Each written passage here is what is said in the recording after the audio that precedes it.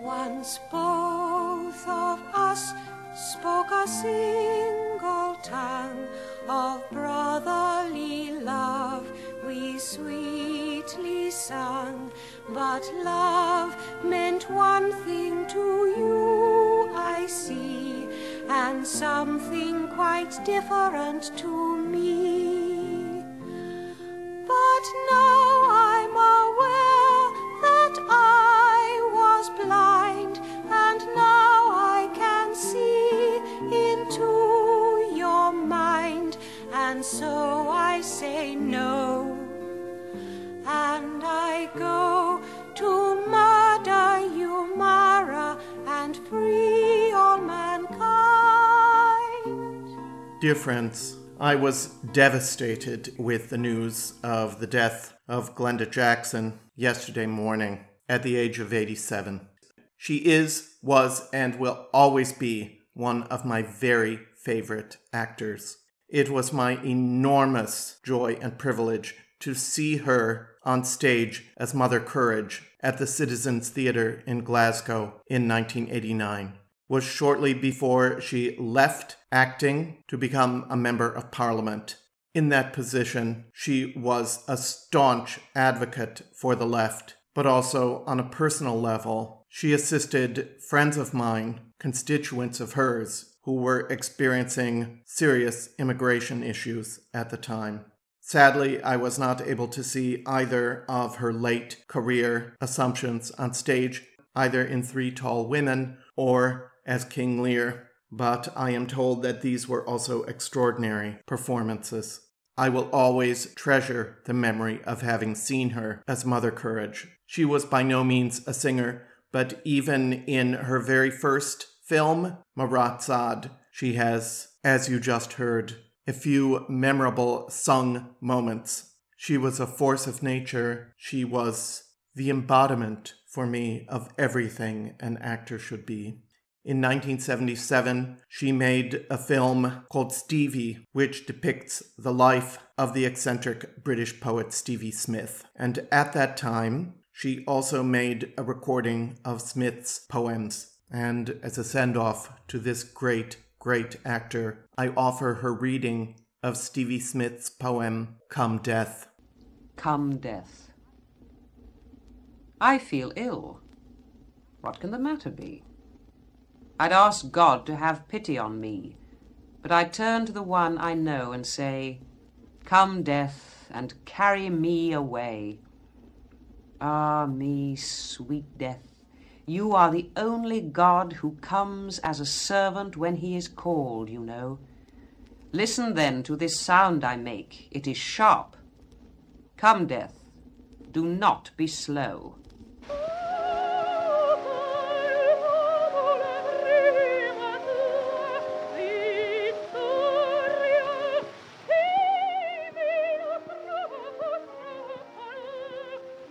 Welcome to Counter Melody, the podcast on great singers and great singing.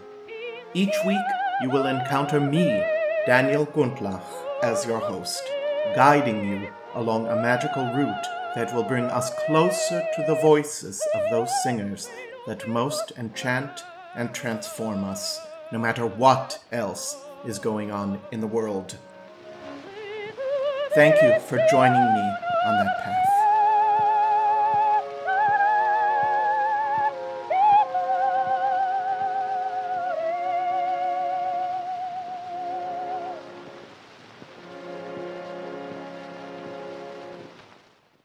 And now, this week's episode.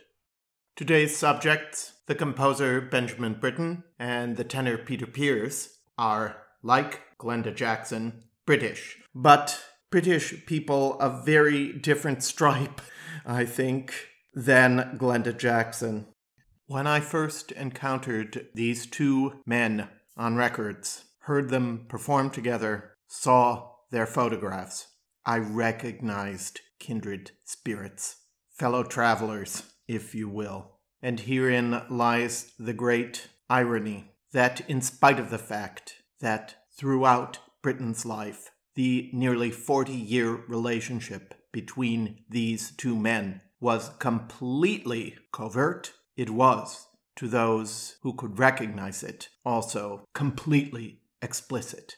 Benjamin Britten is acknowledged to this day as the Dean of British composers, and I think Peter Pears is of virtually equal importance, not just as Britten's muse and interpreter, but also as an artist of the highest rank in his own regard, and as part of a performing duo that lavished their gifts not just on Britten's music, but on a wide range of other composers as well. There's much to tell. It's a complicated story. Not all of it is, how shall I say this, palatable or attractive to audiences of today, but I want to focus on the love that these two men shared for nearly 40 years and the music that was the fruit of that love.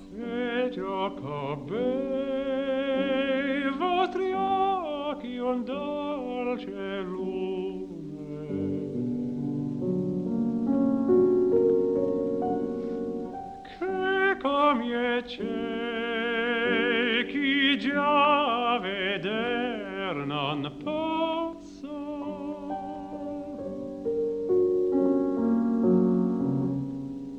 porto co vostri piedi un pondo addosso, che de miei zoppi non è già costume,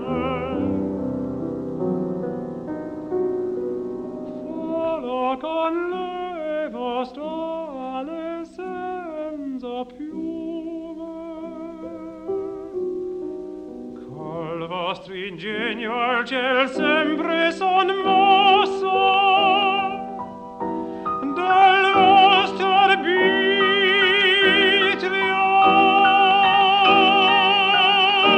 son pallido e rosso, freddo al sol, caldo alle più fredde bru.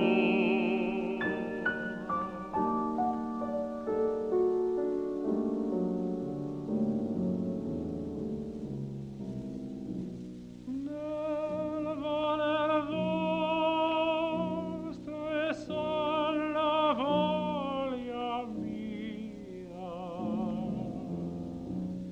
i miei pensier nel vostro cor si fanno, nel vostro fiato son le mie parole, come luna da sé sol pacchio sia, che gli occhi nostri in cielo veder non sanno se non quel tanto che n'accende il sole.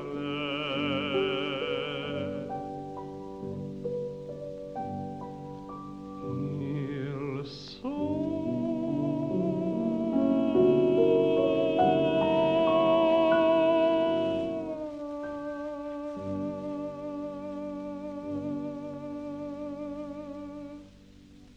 That was the third of 7 sonnets of Michelangelo that Benjamin Britten composed in 1940 as an open expression of his love for Peter Pears.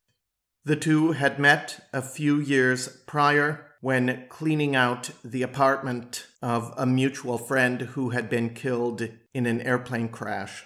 Within a few weeks, Britten had already written his first piece of music for Pears to sing. At least as important as Britten's songs are the operas that he wrote with Pears's voice and persona in mind. At the time that they met, Britten had already experienced major success as a composer, but Pears was at the very beginning of his singing career and was not at all sure the direction in which he might go professionally. It's been suggested that it was entirely through Britten's influence that Pears became the great singer that he did, whereas Britten himself would have been a great composer even without Peter Pears. This may be true, but Britten's music is so suffused with that unique timbre and artistry that Pears possessed that it's hard to imagine how he would have developed if Pears had not been that inspiration to him. Of those Pears-inspired operatic impersonations that I mentioned, none is more important than the title role in Britten's first operatic masterpiece, Peter Grimes. Britten had been composing from a very early age, and in fact, at the age of 14, he began his serious compositional study with the eminent English composer Frank Bridge, whose music we will hear at the very end of the episode.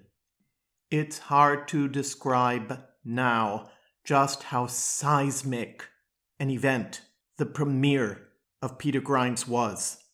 It marked the reopening of Sadler's Wells, today known as ENO, English National Opera, at the end of the war, less than 6 months after the German occupation of London ended.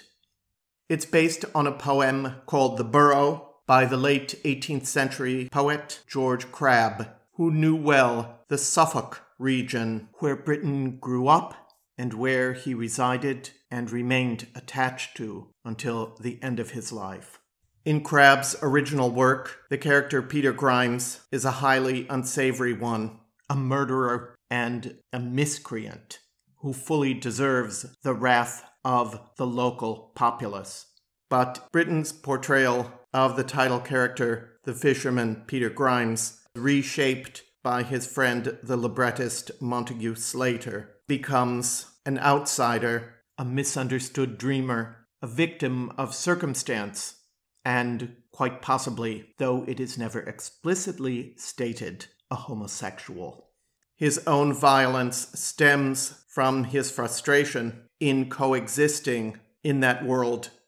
In the penultimate scene of the opera, Peter Grimes, having once again been responsible for the death of one of his young apprentices, has gone mad. A furious crowd is looking for him, seeking to bring him to trial, and Grimes appears alone on stage with the voices of the enraged crowd in the distance and sings an unforgettable mad scene. This is a 1948 studio recording that was made at the time of the work's premiere at Covent Garden. This recording, though unreleased at the time, shows the voice of Peter Pears in its youthful prime and also demonstrates his incendiary qualities as a vocal actor. Steady, they were nearly home. The first one died, just died. The other slipped and died. And the third will. Accidental circumstances. Water will drink his soul. My sorrows dry, and the tide will turn.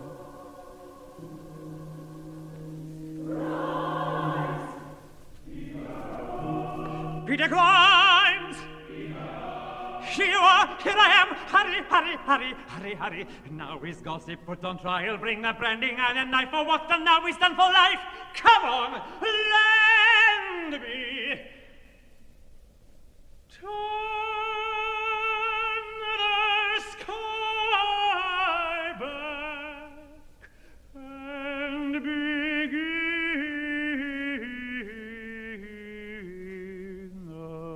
again.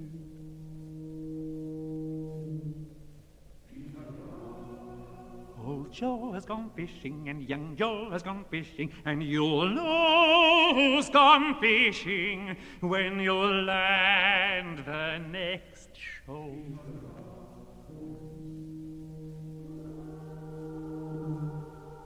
Ellen, Ellen, give me your hand, your hand.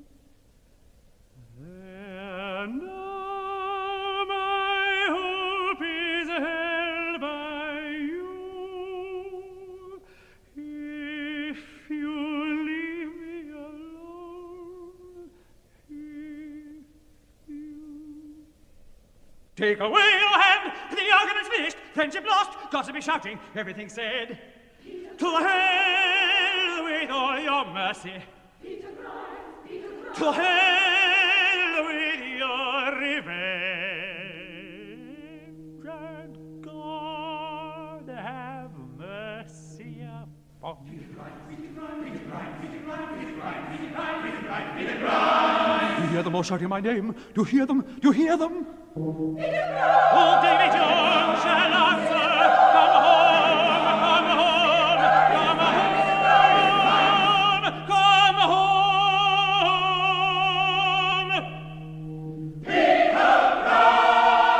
Peter Grimes! Peter Grimes! Peter Grimes! Peter Grimes! Peter Grimes! Peter Grimes! Peter Grimes! Grimes! Grimes! Peter Grimes! Peter Grimes! Peter Grimes!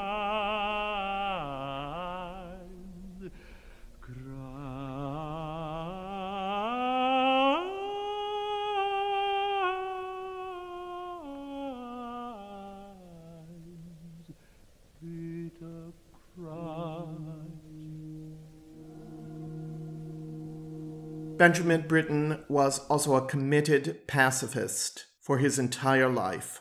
It is said that this opposition to war and violence stemmed from his mistreatment at the public school he attended as a young boy. His hatred of war finds its most profound expression in his 1962 War Requiem, which was composed for the reopening of Coventry Cathedral in the same year. The work combines the verse of Wilfred Owen, a poet who perished in World War I, alongside the Latin texts of the Requiem. The work is scored for enormous forces, full orchestra, instrumental ensemble, 3 soloists, soprano, tenor, and baritone, and 2 choruses. One of the high points of the work comes in the Lacrimosa movement, which combines the solo soprano and chorus's intonation of the Lacrimosa text with the Wilfred Owen poem Move Him into the Sun. This recording is from the world premiere performance on the 30th of May 1962. Britten himself conducted the chamber ensemble, the Melos ensemble, that accompanied the tenor and baritone soloists. Meredith Davies conducted the full orchestral and choral forces that performed the requiem portions of the piece. Just a word about the soprano soloist here. It is the great Irish soprano Heather Harper, who learned the role at very short notice when Soviet authorities declined to let Britten's choice of soprano, Galina Wisniewskaja, perform such a work alongside colleagues from both Germany and England. Harper triumphed on this occasion and thus began a long association with the work of Benjamin Britten, which included her definitive portrayal of Ellen Orford in Peter Grimes. She's also been featured on her own Countermelody episode, so for those who want to hear more of her, you know where to go. Move him into the sun. Gently, gently, its touch awoke him once. At home, whispering of field and song. Always it woke him,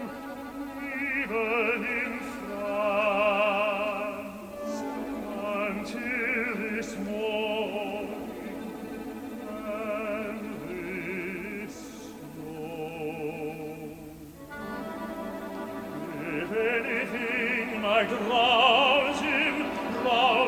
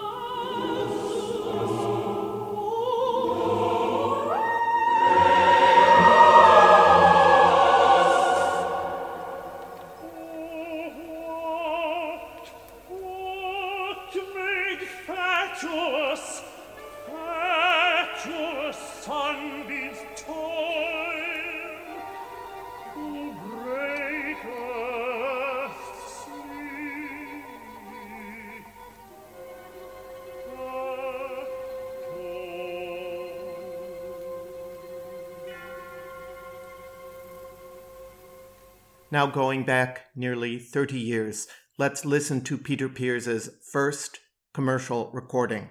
At the time that Pears and Britten met, Pears was a member of the BBC Singers, and it is with this group that he is heard in this 1936 recording of Peter Warlock's Corpus Christi Carol singing the solo tenor lines. Already, at this very early date, his distinctive timbre and clarity of enunciation are already on display.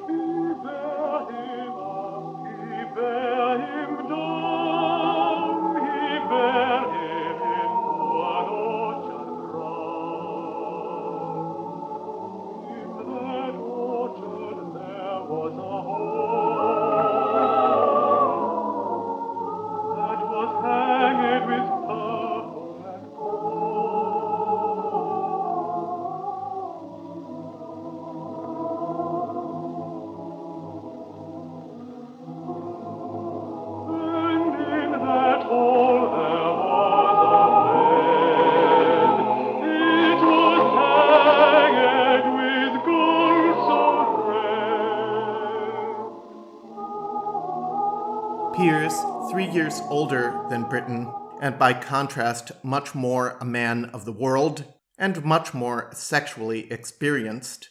During that same time period, Britten was working for the film division of the BBC, for whom he composed music for documentary films that are still considered groundbreaking.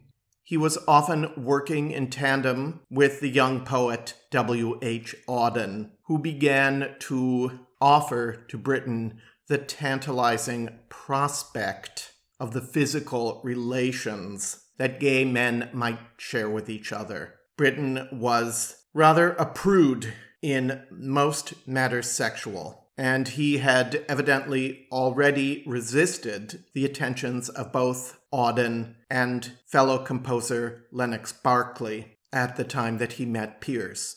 Their relationship developed slowly. They had begun living together in London, and in fact, in 1939, sensing the war clouds on the horizon and following the example of both Auden and their mutual friend Christopher Isherwood, they had also fled together, first to Canada and then to the United States, where they settled in Brooklyn. Only then did their relationship take on a sexual component. It was through Auden that they found their home in Brooklyn as co-residents in a communal living arrangement that became known as February House, which housed an astonishing enclave of what we would now recognize as queer artists, which included at various times the writer Carson McCullers, the three gay children of novelist Thomas Mann, Erica, Klaus, and Golo, the Canadian composer Colin McPhee, the writer and composer Paul Bowles, and his wife Jane, today both recognized as queer icons, and the author Richard Wright. Fascinatingly, their only non-queer roommate was Gypsy Rose Lee, who in fact wrote her novel The G-String Murders while she was living at February House, which received its name, by the way, from the memoirist and writer of erotica Anais Nin, who observed that the birthday of many of these residents was in February. It was here that Britten's prudishness became rather evident, for both he and Pears were uncomfortable with the chaotic lifestyle of the residents of this house. But many of the people with whom Britten and Pears came in contact during this time exhibited enormous and sometimes surprising influences on their life and work.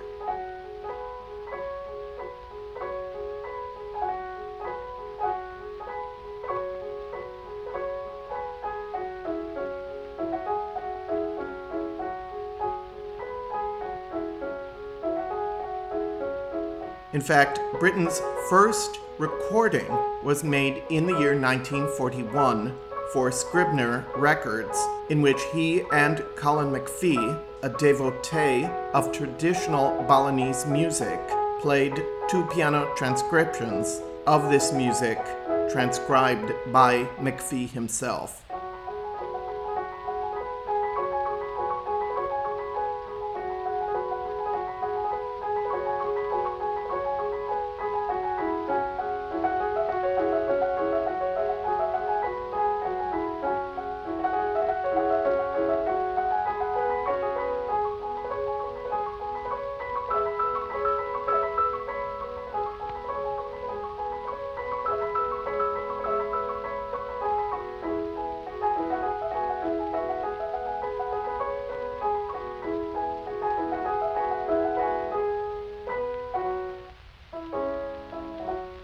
Another composer friend who was also a surprising influence on Britten was Aaron Copland, a fellow traveler, shall we say, whose early Americana ballets from this period strongly influenced Britten in his attraction to the folk music of his own country. A few years later, Britten and Pears both recorded and performed Aaron Copland's old American songs. We listen to these recordings now and smile at how twee and British they sound. But one of the more successful of these recordings is of the Boatman's Dance, or rather the Boatman's Dance, as Peter pronounces it, which was Copland's arrangement of a song by Daniel Decatur Emmett, also the composer of Dixie. The boatman is a thrifty man, there's none can do as a boatman can. I never see a pretty girl in my life, but that she was a boatman's wife. Who danced the boatman dance, who danced the boatman dance, who dance all night till broad daylight, and go home with the gals in the morning. I roll the boatman roll, floating down the river.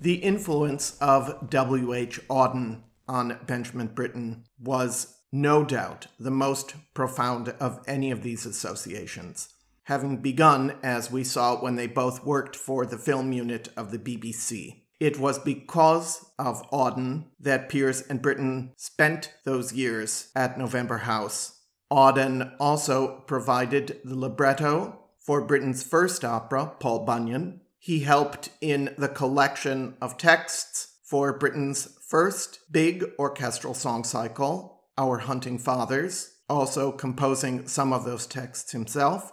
And he provided the texts for Britten's song cycle with piano On This Island, which was composed in 1937, thus after Pears and Britten had met, but before they had emigrated to the United States. This is a performance of the fourth and most memorable of the songs from the On This Island cycle, Nocturne.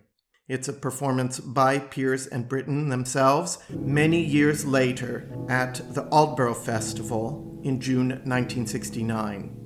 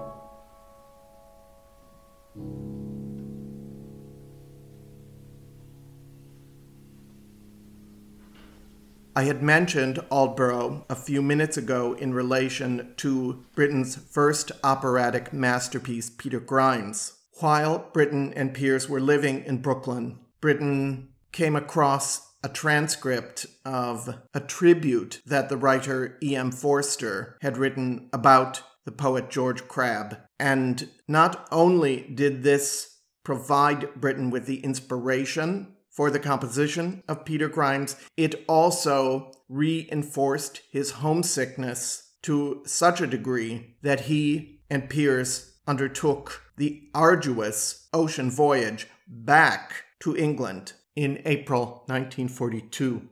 This was a risky move on the part of these two men, for they were seen by much of the press and British culture as deserters, and they could have faced imprisonment.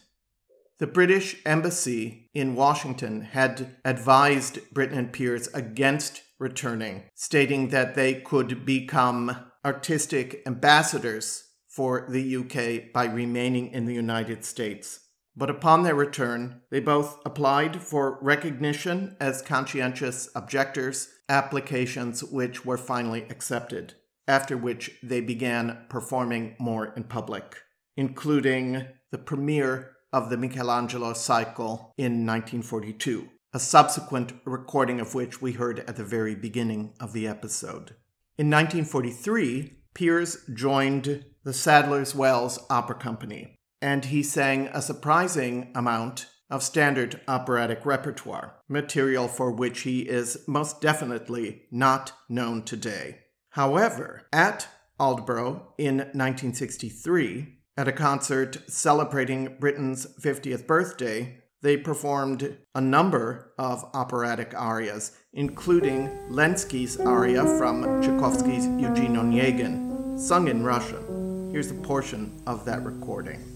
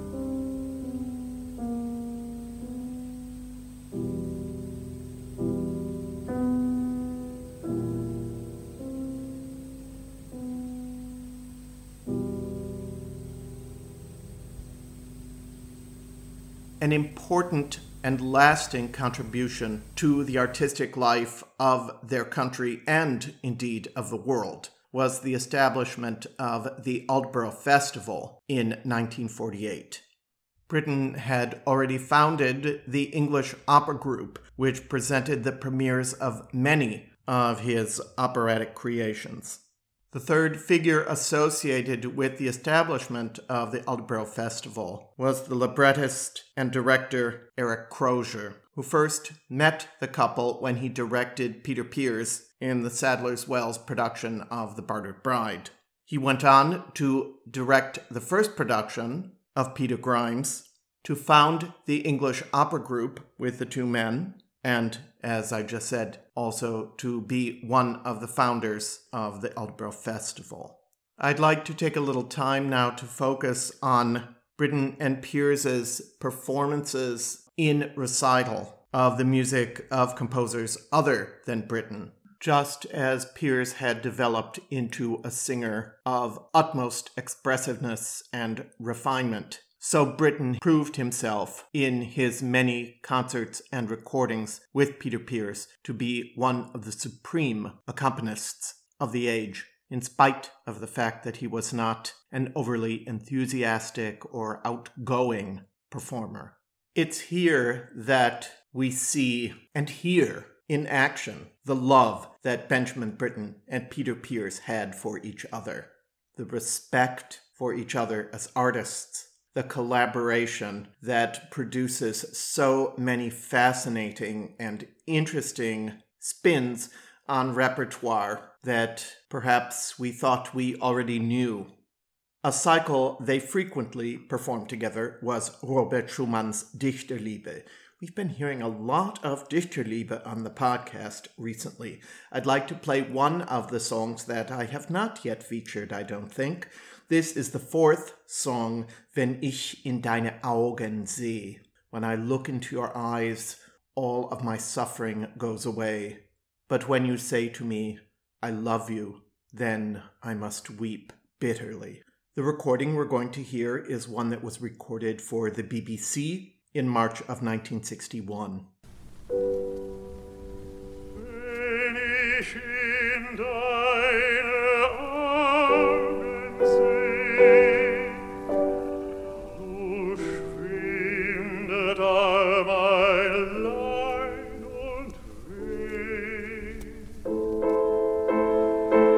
Doch wenn ich küsse deinen Mund, so werd ich ganz und gar gesund. Wenn ich mich lehn an deine Brust, kommt über mich wie Himmelfluch. Doch wenn du sprichst,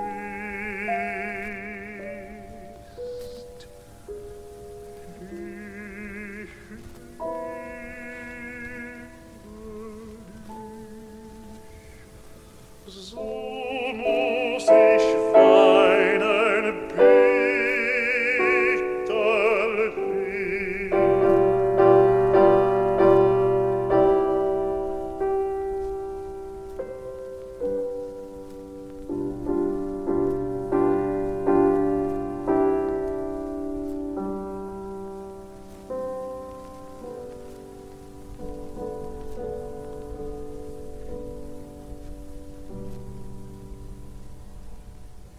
Schubert was another leader composer that the duo performed, who was also one of Britten's most beloved composers. And he and Pears give such fascinating and vivid performances of the music of Schubert.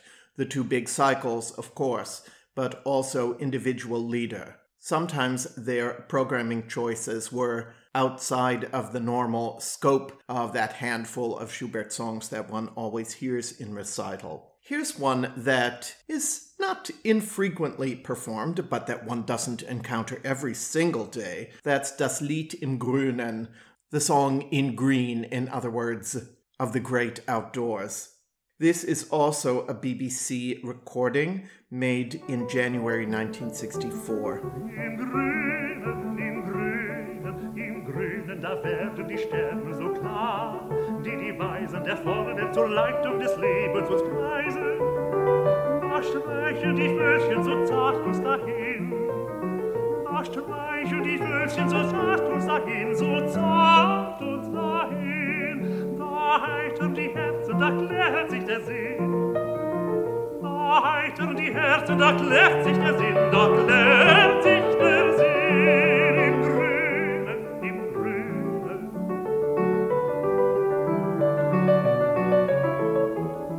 Im Grünen, da wurde Bachmännchen auf Flügeln getragen, die Zukunft der grämlichen Ansicht entschlagen.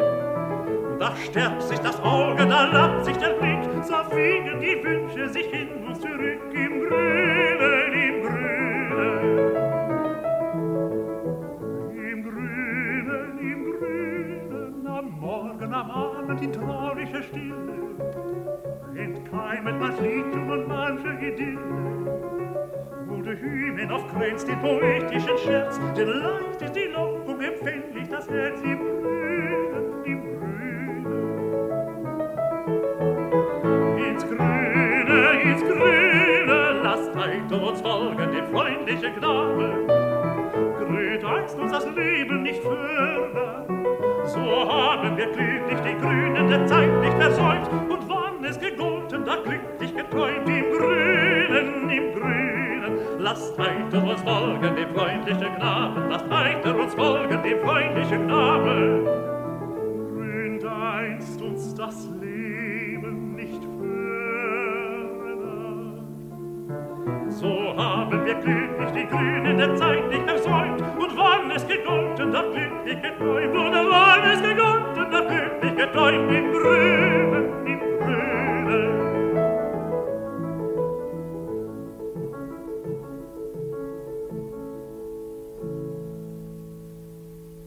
One repertoire that Pears and Britten did not explore in great depth was that of the mélodie.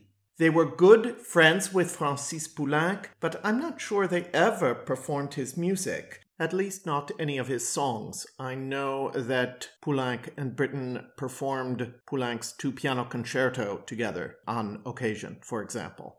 And in fact, there's only one extant recording that I know of the duo performing French art song, and that is a performance from the Aldborough Festival in 1958 of Gabriel Fauré's cycle La Bonne Chanson, set to texts by Paul Verlaine. We're going to hear the second song of the cycle, Puisque l'aube grandit. Puisque l'aube grandit, puisque voici l'aurore, puisqu'après m'avoir fui longtemps, l'espoir veut bien revoler vers moi qui l'appelle et l'implore. Puisque tout ce bonheur veut bien être le mien, je veux quitter par vous, beaux yeux aux flammes douces, par toi conduit aux mains où tremblera ma main, marchidra, que ce soit par des sentiers de mousse, où que rocs et cailloux encombrent le chemin. Et comme pour bercer les lenteurs de la route, je chanterai des airs ingénus. Je me dis qu'elle m'écoutera sans déplaisir, sans doute. Et vraiment, je ne veux pas d'autre paradis. Britten had very clear loves and hates among other composers. He loved Mozart, he loved Schubert, he loved Bach. He wasn't so fond of Wagner, and he didn't think much at all of either Vaughan Williams or Brahms. We're going to hear right now recordings by Pears and Britten of both Vaughan Williams and Brahms. In 1948, he and Pears recorded with the Zorian String Quartet, whose members were players in the English opera group orchestra, Vaughan Williams's chamber song cycle On Wenlock Edge, set to texts by A.E. Housman. This is the third song, Is My Team Plowing? It's a conversation between two young men, one of whom is now dead and is inquiring how things are on earth now that he is no longer there. The voice that Peter Pears conjures up for this spirit is positively haunting and the most effective characterization, I would say, that I have ever heard. And Britten is right there with him, proving that even if it was a composer that he didn't particularly like, he could still give very effective performances of that composer's music. Is my team plowing that I was used to drive, and hear the harness jingle when I was man alive.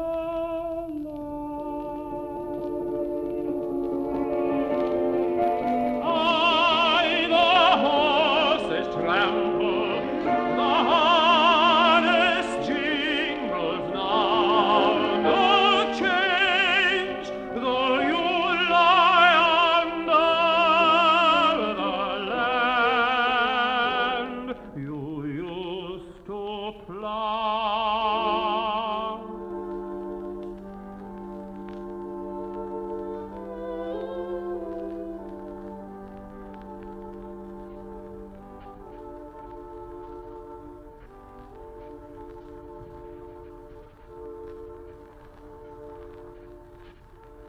Is my girl happy that I thought hard to leave?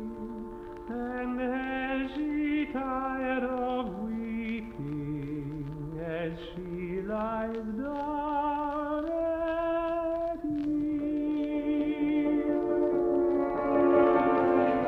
Aye, she lies down lightly, she lies not down to weep.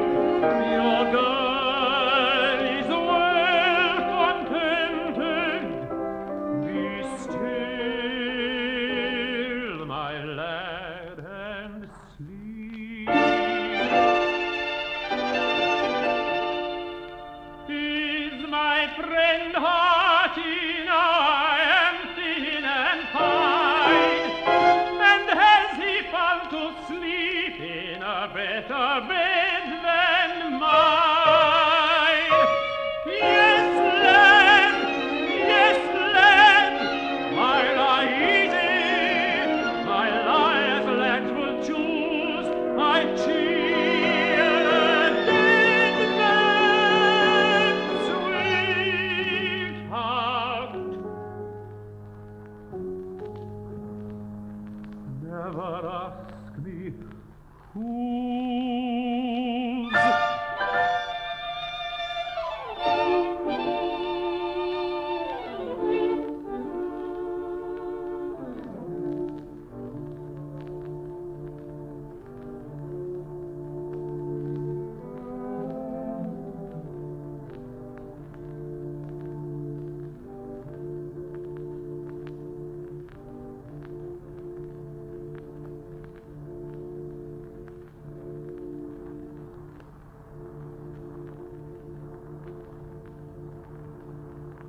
I mentioned Brahms, and there are very, very few examples of Britten performing the music of Brahms. In fact, there are some pretty damning statements from Britten about the music of Brahms, which really distresses me because Brahms is one of my favorites. And many of the things that Britten claims to dislike the most about Brahms's output are things that I particularly love. Anyway, at the Aldborough Festival in June 1968, Britten and Pears did perform the Liebesliederwalzer of Brahms. And what a lineup this was. For one thing, the piece is scored for two pianos, and the second piano was played by Claudio Arrau. And the three other soloists in this piece were Heather Harper, Janet Baker, and Thomas Hemsley. There's one solo movement for the tenor, and that is the penultimate song, Nicht wandle, mein Licht. It's set to a text of Georg Friedrich Daumer, and here it is, live from Aldborough, June 14th, 1968.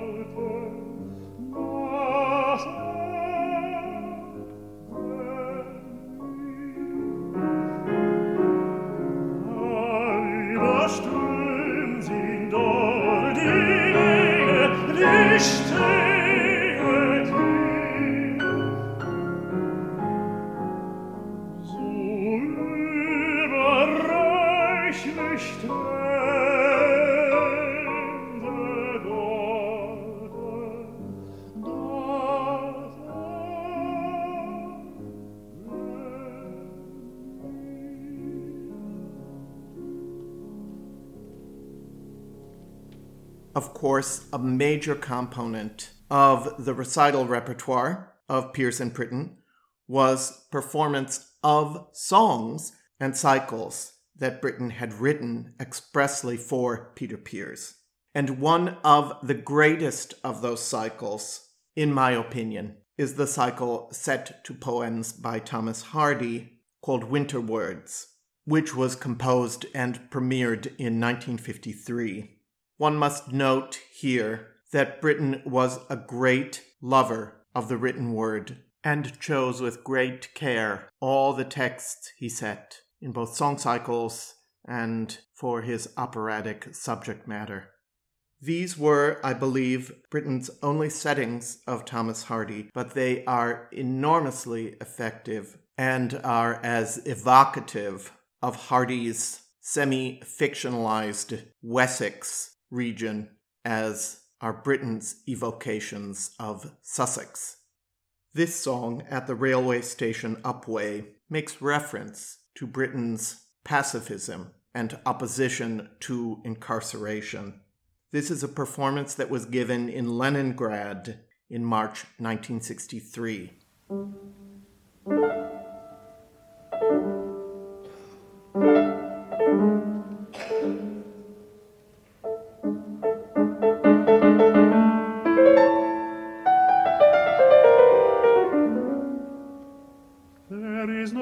That I can do, for I've no money that's quite my own. Spoke up the pitying child, a little boy with a violin at the station before the train came in. But I can play my fiddle to you, and a nice one 'tis, and good in tone. The man in the handcuffs smiled, the constable looked, and he smiled too, as the fiddle began to twang. And the man in the handcuffs suddenly sang with grimful glee, this life so free is the thing for me. This life so free, this this life so free.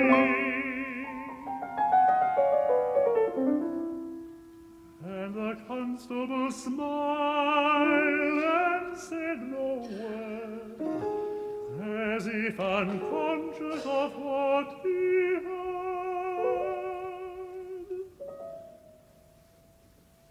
And so they went on till the train came in. The convict and boy with the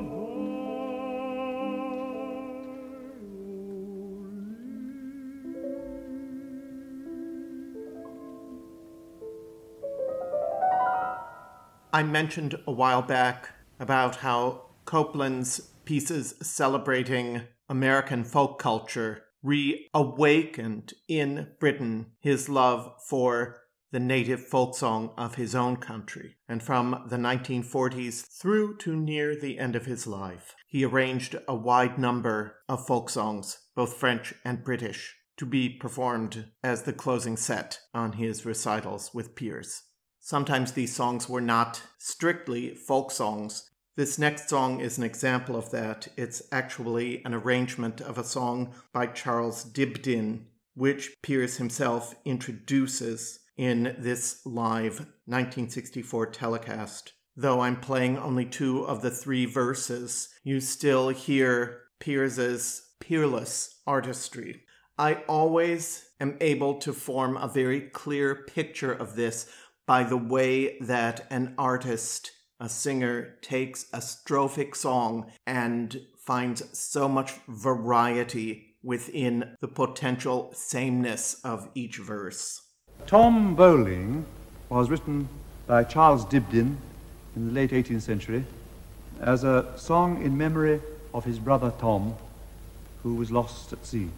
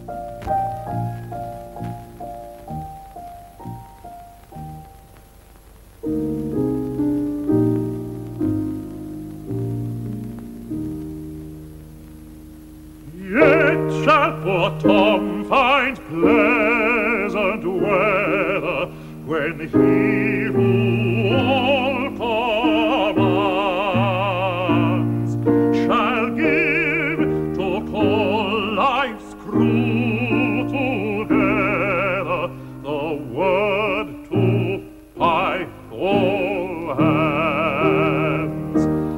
Thus death that kings and tars dispatches in vain Tom's life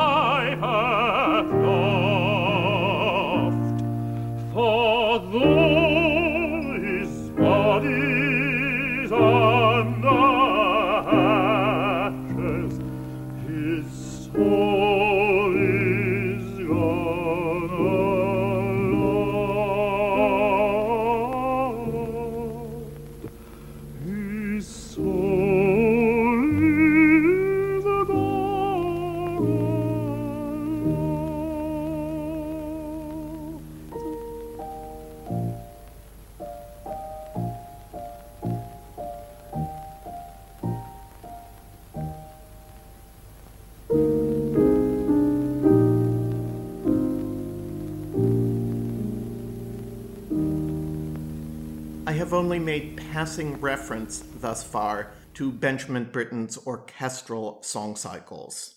Our Hunting Fathers was the first major one, but there is also, from the early 1940s, the Serenade for Tenor, Horn, and Strings, which was written for the hornist Dennis Brain and the voice of Peter Pears, and which is an early masterpiece of Benjamin Britten's. There are several fantastic recordings, both with and without Dennis Brain, of Peter Pears singing this cycle, but because it's so well known, I'd rather focus instead on a later work that Britten composed for Pears, The Nocturne, which was premiered in October 1958. Britten was often attracted to subject matter dealing with the night, just as he was with evocations of water and the ocean. The cycle uses 8 different texts by different writers, from Shelley to Tennyson to Coleridge to Wordsworth to Keats to his first setting of Wilfred Owen to, finally, Shakespeare's Sonnet 43. The work is set for tenor and 7 obbligato instruments as well as strings, and in the final movement, this Shakespeare sonnet, we only hear the strings.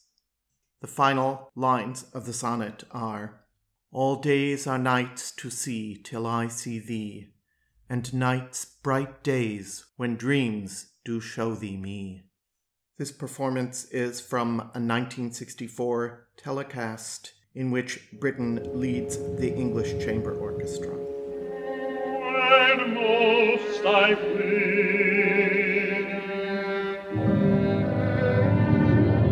then do mine eyes best see,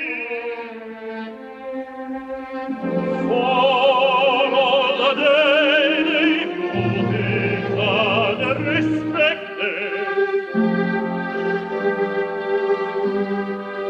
But when I sleep, in dreams they look on me, and the darkly bright are brightened up directed.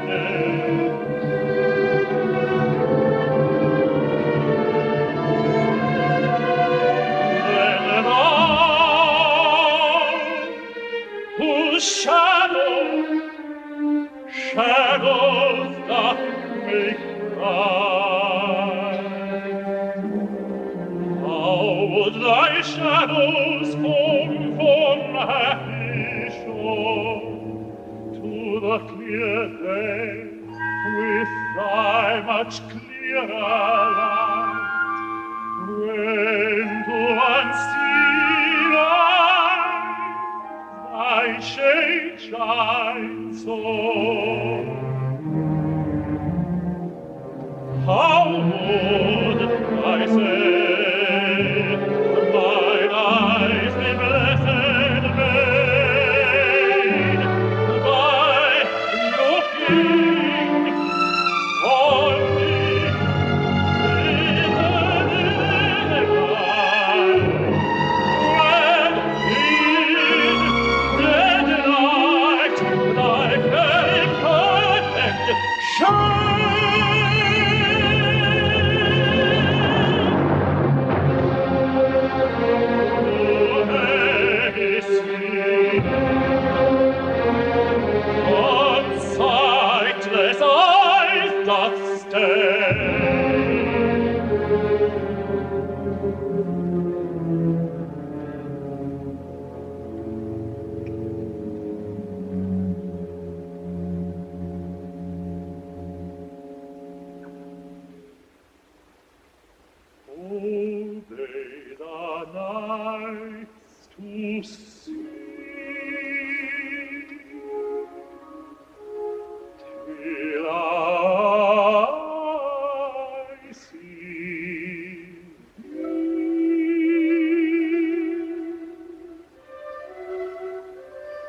And night's bright day, when dreams do show thee me.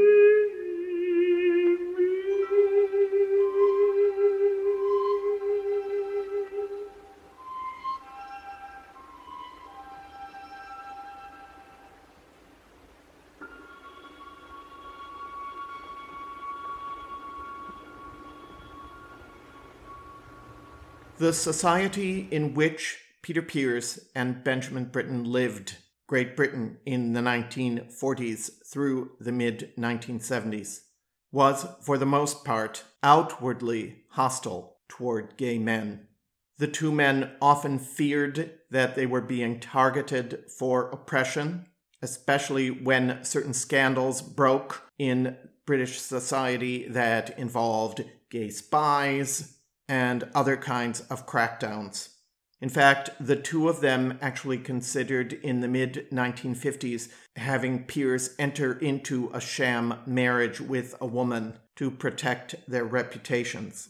But through all of this, in his choices of subject matter, Benjamin Britten went back time and time again to gay subject matter, work by gay writers, gay poets, gay composers.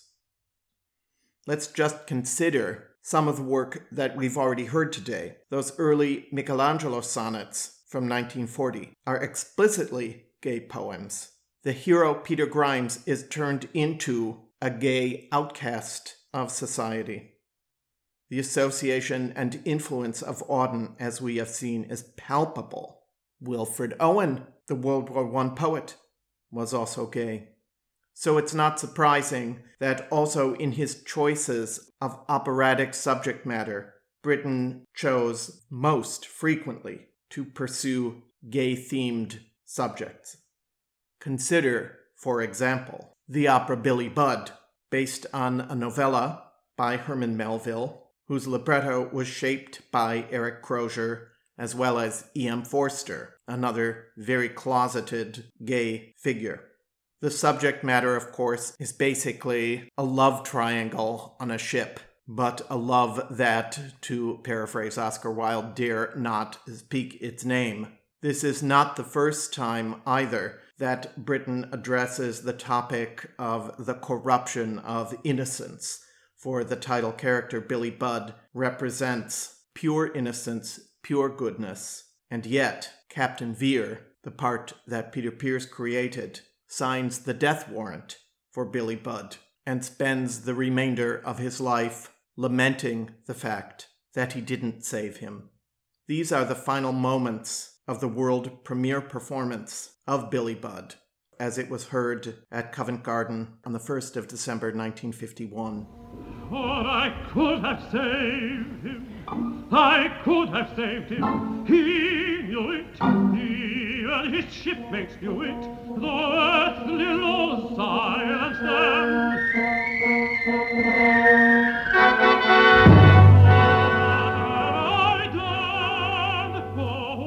What have I done? But he has blessed me and saved me, and the love which passes understanding has come to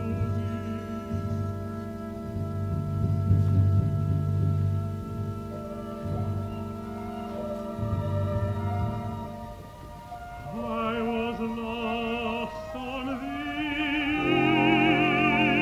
infinite sea.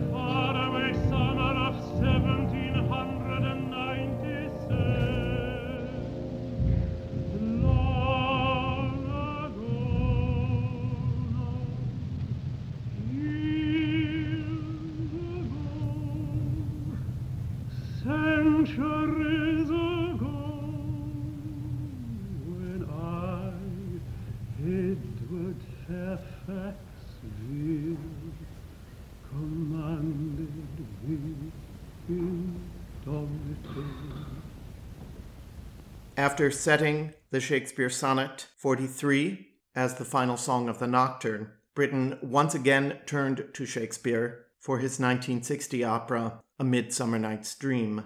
This was the first contemporary opera for which a major role was written for a countertenor.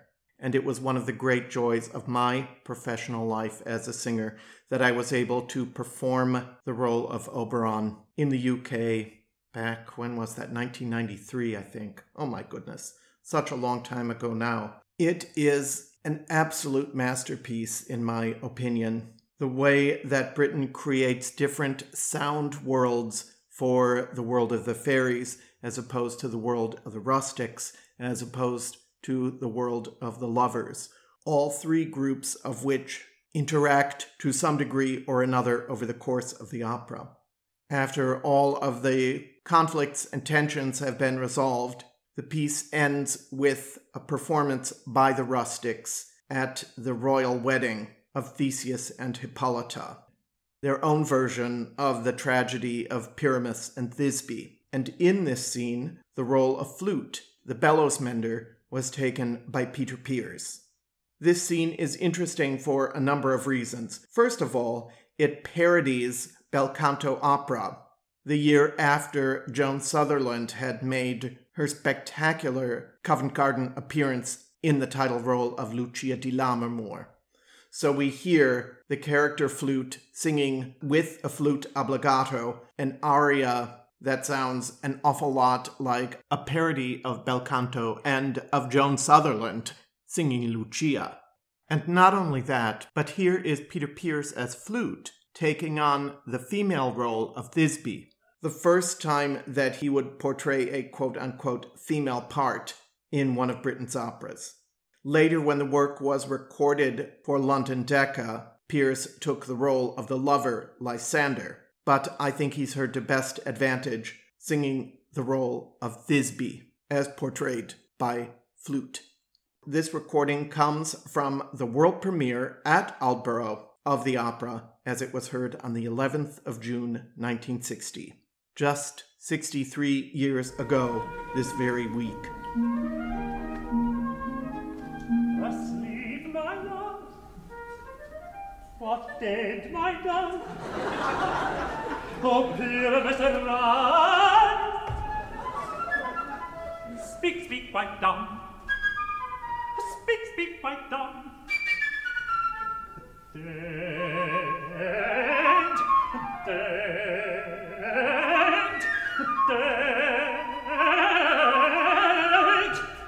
What tomb shall cover thy fair eyes?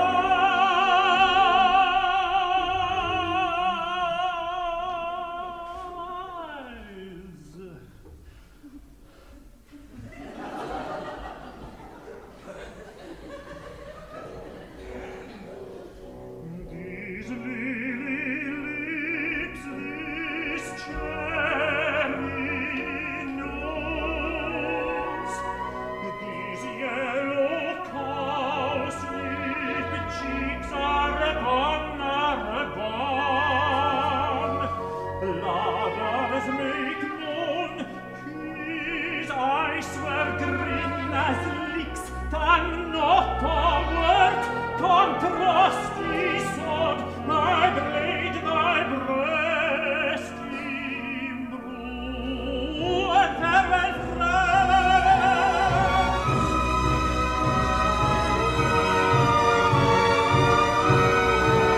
Must these men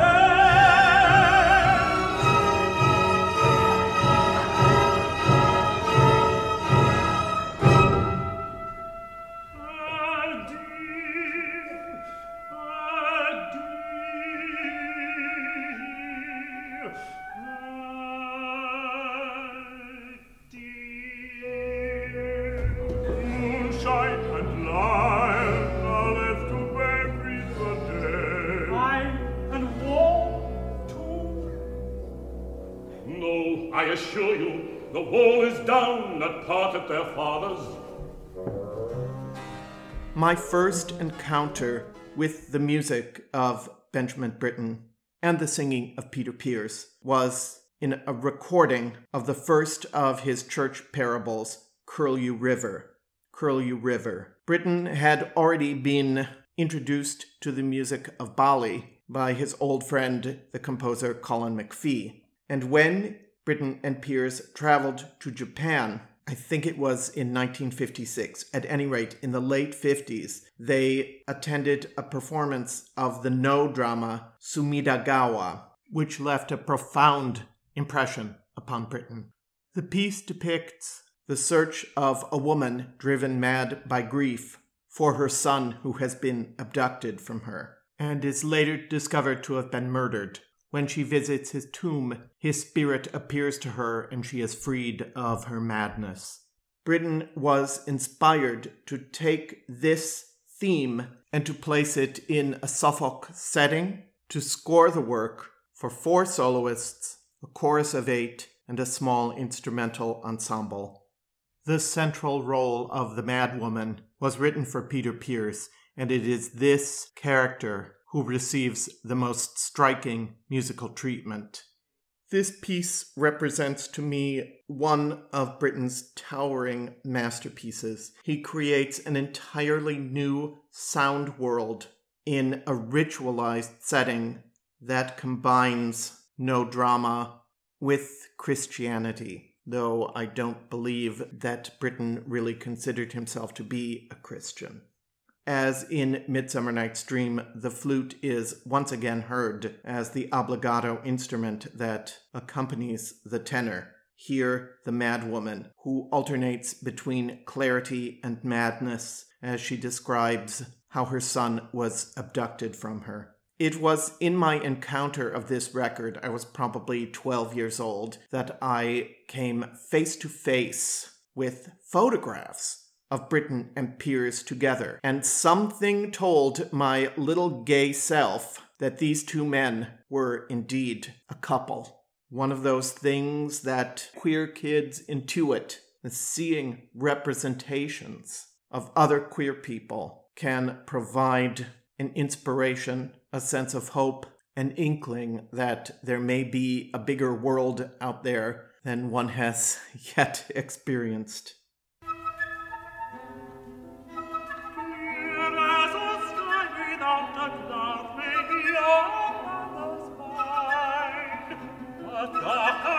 Starless night with not one gleam of dawn, no gleam to show the way.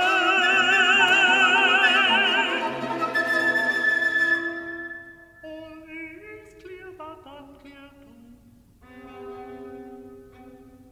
Love for my child confuses me. Where is my darling now? Where is my darling now? Where?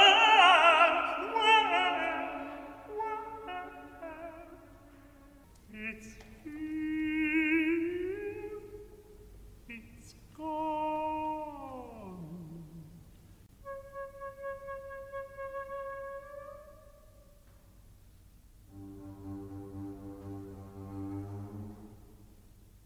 Near the black mountains there I dwelt. There I dwelt far, far in the west. There I was living with my child. There with my only child.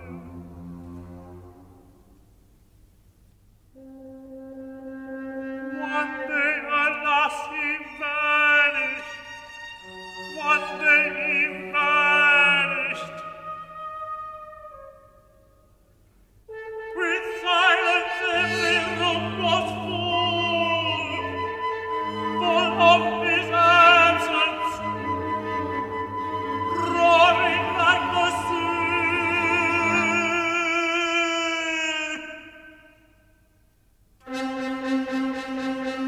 My only child was lost. See, there's a slave by a stranger, a foreigner.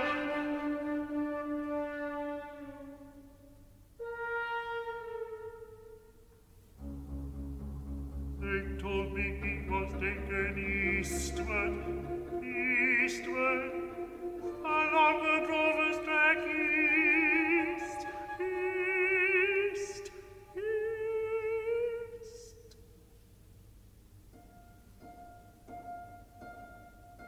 Clear and unclear in mind, eastward I wander on,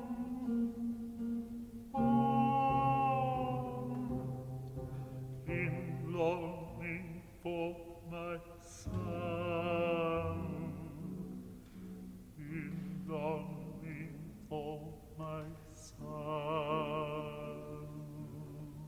Now, there is a topic that I haven't really addressed yet, but it is, to my mind, the thorniest issue regarding Benjamin Britten, and that was his attraction to young boys. I'm not really getting into it in this episode. It's a complicated issue that is kind of beyond the scope of this episode and this podcast, but which I can't simply sweep under the rug. It's most likely that Britten was sexually abused when he was away at public school, but throughout his life, he experienced strong attraction to young boys between the ages of 13 and 15. Films have been made, studies have been written about this issue. The most important of these, a scholarly book called Britten's Children, was published nearly 20 years ago. And since then, public opinion has really changed on these issues. So while the book finds that Britten, in his relationships with these young boys, did not cross over into the realm of impropriety, I think that from our perspective of today, he did indeed cross that boundary. And as we are often told that we cannot conflate homosexuality with pedophilia, I think in Britten's case, it's difficult to draw a clear line between these two things. I bring this up now because when you consider especially the subject matter of so many of Britten's operas, Peter Grimes, Turn of the Screw, Billy Budd, Midsummer Night's Dream, Curlew River, so many of them involve, to some degree or other, the presence of young boys, the idea of the corruption by older men of these young, innocent boys, and indeed, in Britten's last opera, Death in Venice, these issues are absolutely positively foregrounded, and it is the protagonist Aschenbach's attraction to the young Polish boy Tadzio that sets into motion the tragic denouement of the story. It is not insignificant that at the time this work was written, homosexuality was no longer a criminal offense in Great Britain.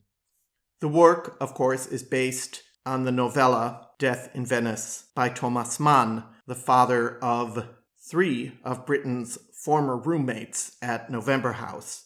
By the time this work was being written, Britten's heart condition, which was to be the cause of his premature death, had already been responsible for a serious decline in the composer's health.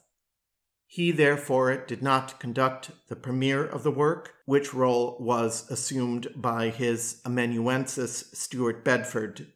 Peter Pears, however, did sing the role of Aschenbach in the work's world premiere, as well as in early productions of the opera, including at the Met, shortly before Britten died.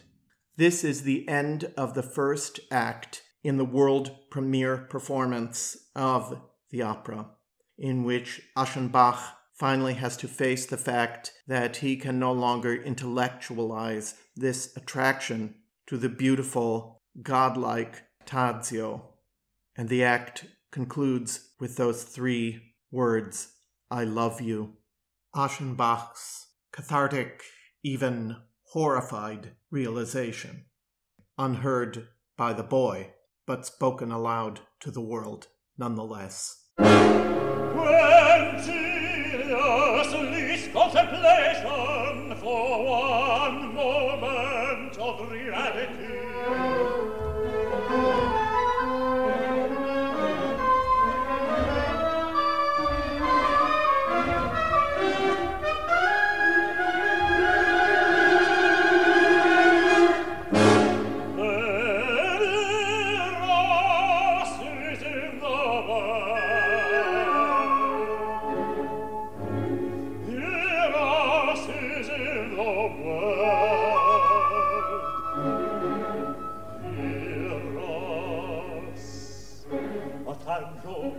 The victor, the admiration of all.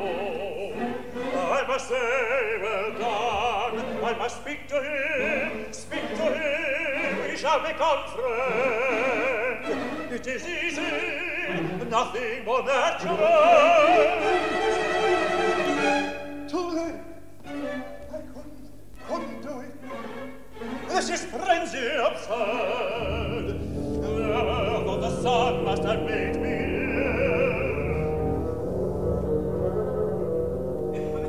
So yearning passes back and forth between life and the mind.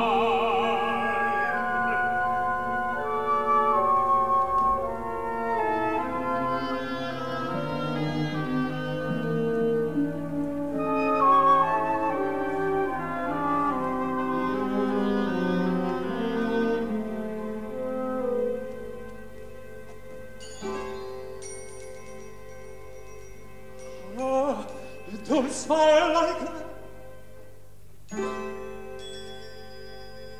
No one should be smiled at like that.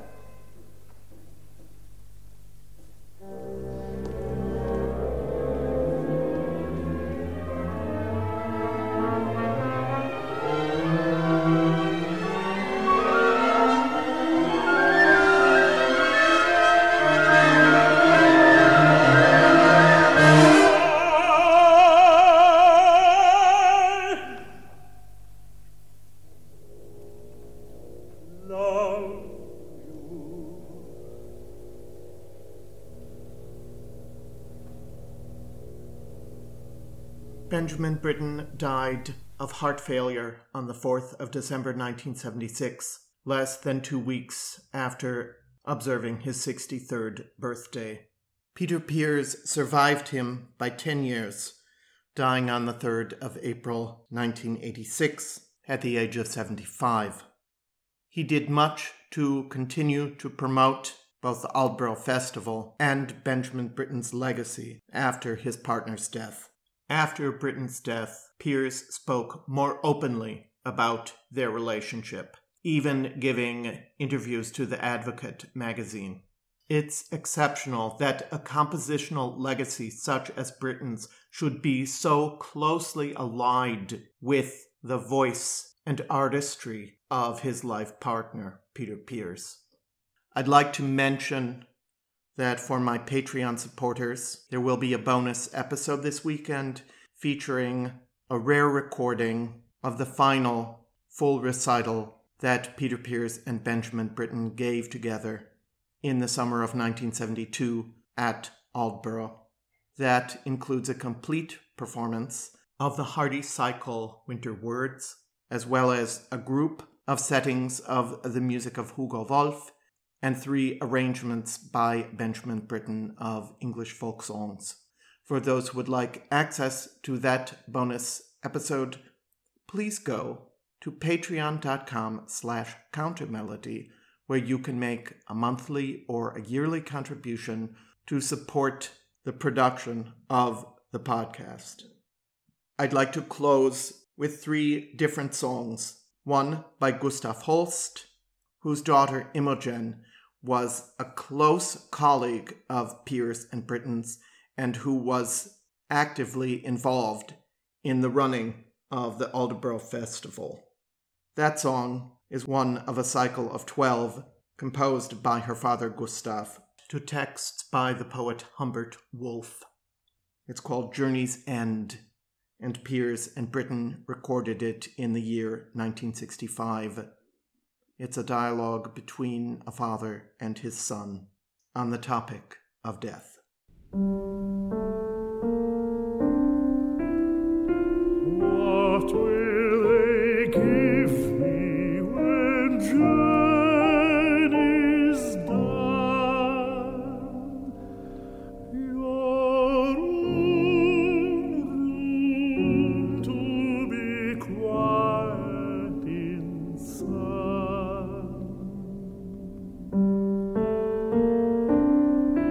Who shares it with me? There is none shares that cool dormitory sun.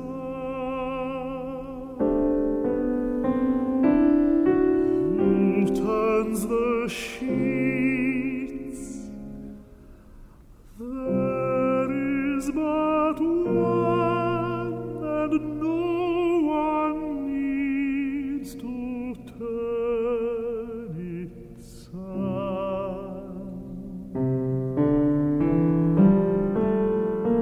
Who lights the candle? Everyone sleeps without candle all night, son.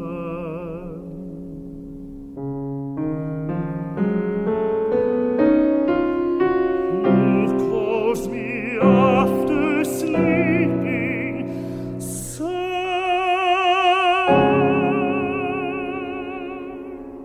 You are not cold when journey's done.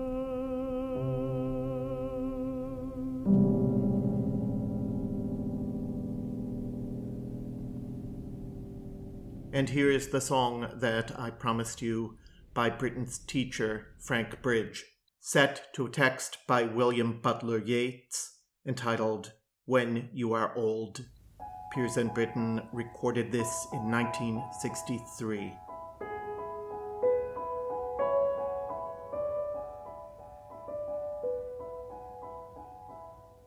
When you are old and gray and full of sleep and nodding by the fire, take down this book and slowly read and dream of the soft look your eyes had once,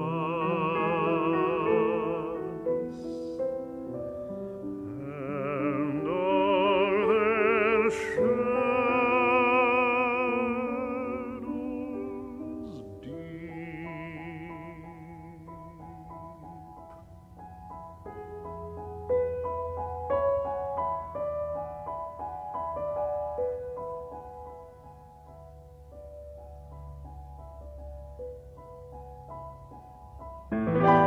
How many loved your moments of glad grace, and love your beauty with love full so true. But one man loved the pilgrim soul in you.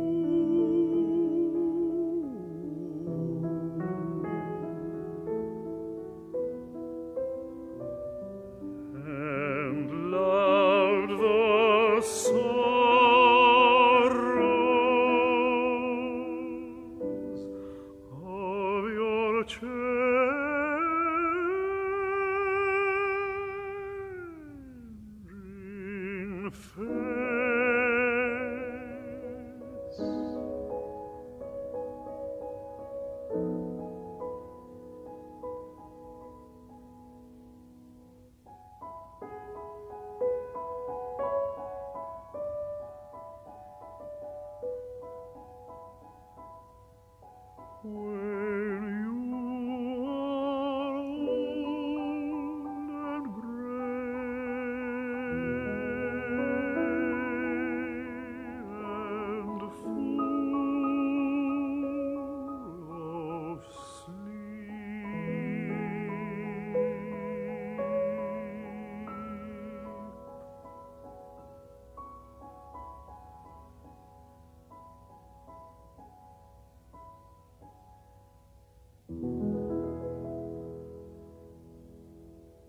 There's so much controversy about Pears and Britten that continues to this day. It's not only about the boys, and it's certainly no longer about the gay stuff. There are certainly some naysayers, both regarding Britten's compositions and Peter Pears's voice, but it's also about the fact that Benjamin Britten was capable of being a not very nice person and canceling people for no apparent reason. This happened to so many of the singers and musicians with whom he collaborated. This is another, for me, really hard pill to swallow. We want our idols, the people that we have always looked up to be good people. And sometimes they just aren't. Or perhaps more accurately, they are in certain ways, and in other ways, not so much. But in the end, I always return to the music, and also to the love that he and Peter Pears bore for each other. And there's one piece in particular that for me exemplifies both of those things. Another early love song that he wrote for Peter Pears, the first canticle, My Beloved Is Mine, set to a text by the English Renaissance poet Francis Quarles. The text is based on the Song of Solomon, which, as I've shown in a previous episode, is erotic poetry, whose inclusion in the Bible some people choose to justify by claiming that it is, in fact, about the profound connection between the human and his God. But it is most emphatically true that this work was primarily intended as a public expression of the private love that Peter Pears and Benjamin Britten shared for many, many years. A love which is still felt today in the various legacies that these two artists created together. He is my altar, I his holy place. I am his guest, and he my living food. I'm his by penitence, he mine by grace. I'm his by purchase, he is mine by blood. He's my supporting elm, and I his vine. Thus I my best beloved am, thus he is mine. He gives me wealth, I give him all my vows. I give him songs, he gives me length of days. With wreaths of grace he crowns my longing brows, and I his temples with a crown of praise, which he accepts an everlasting sign, that I my best beloved am, that he is mine.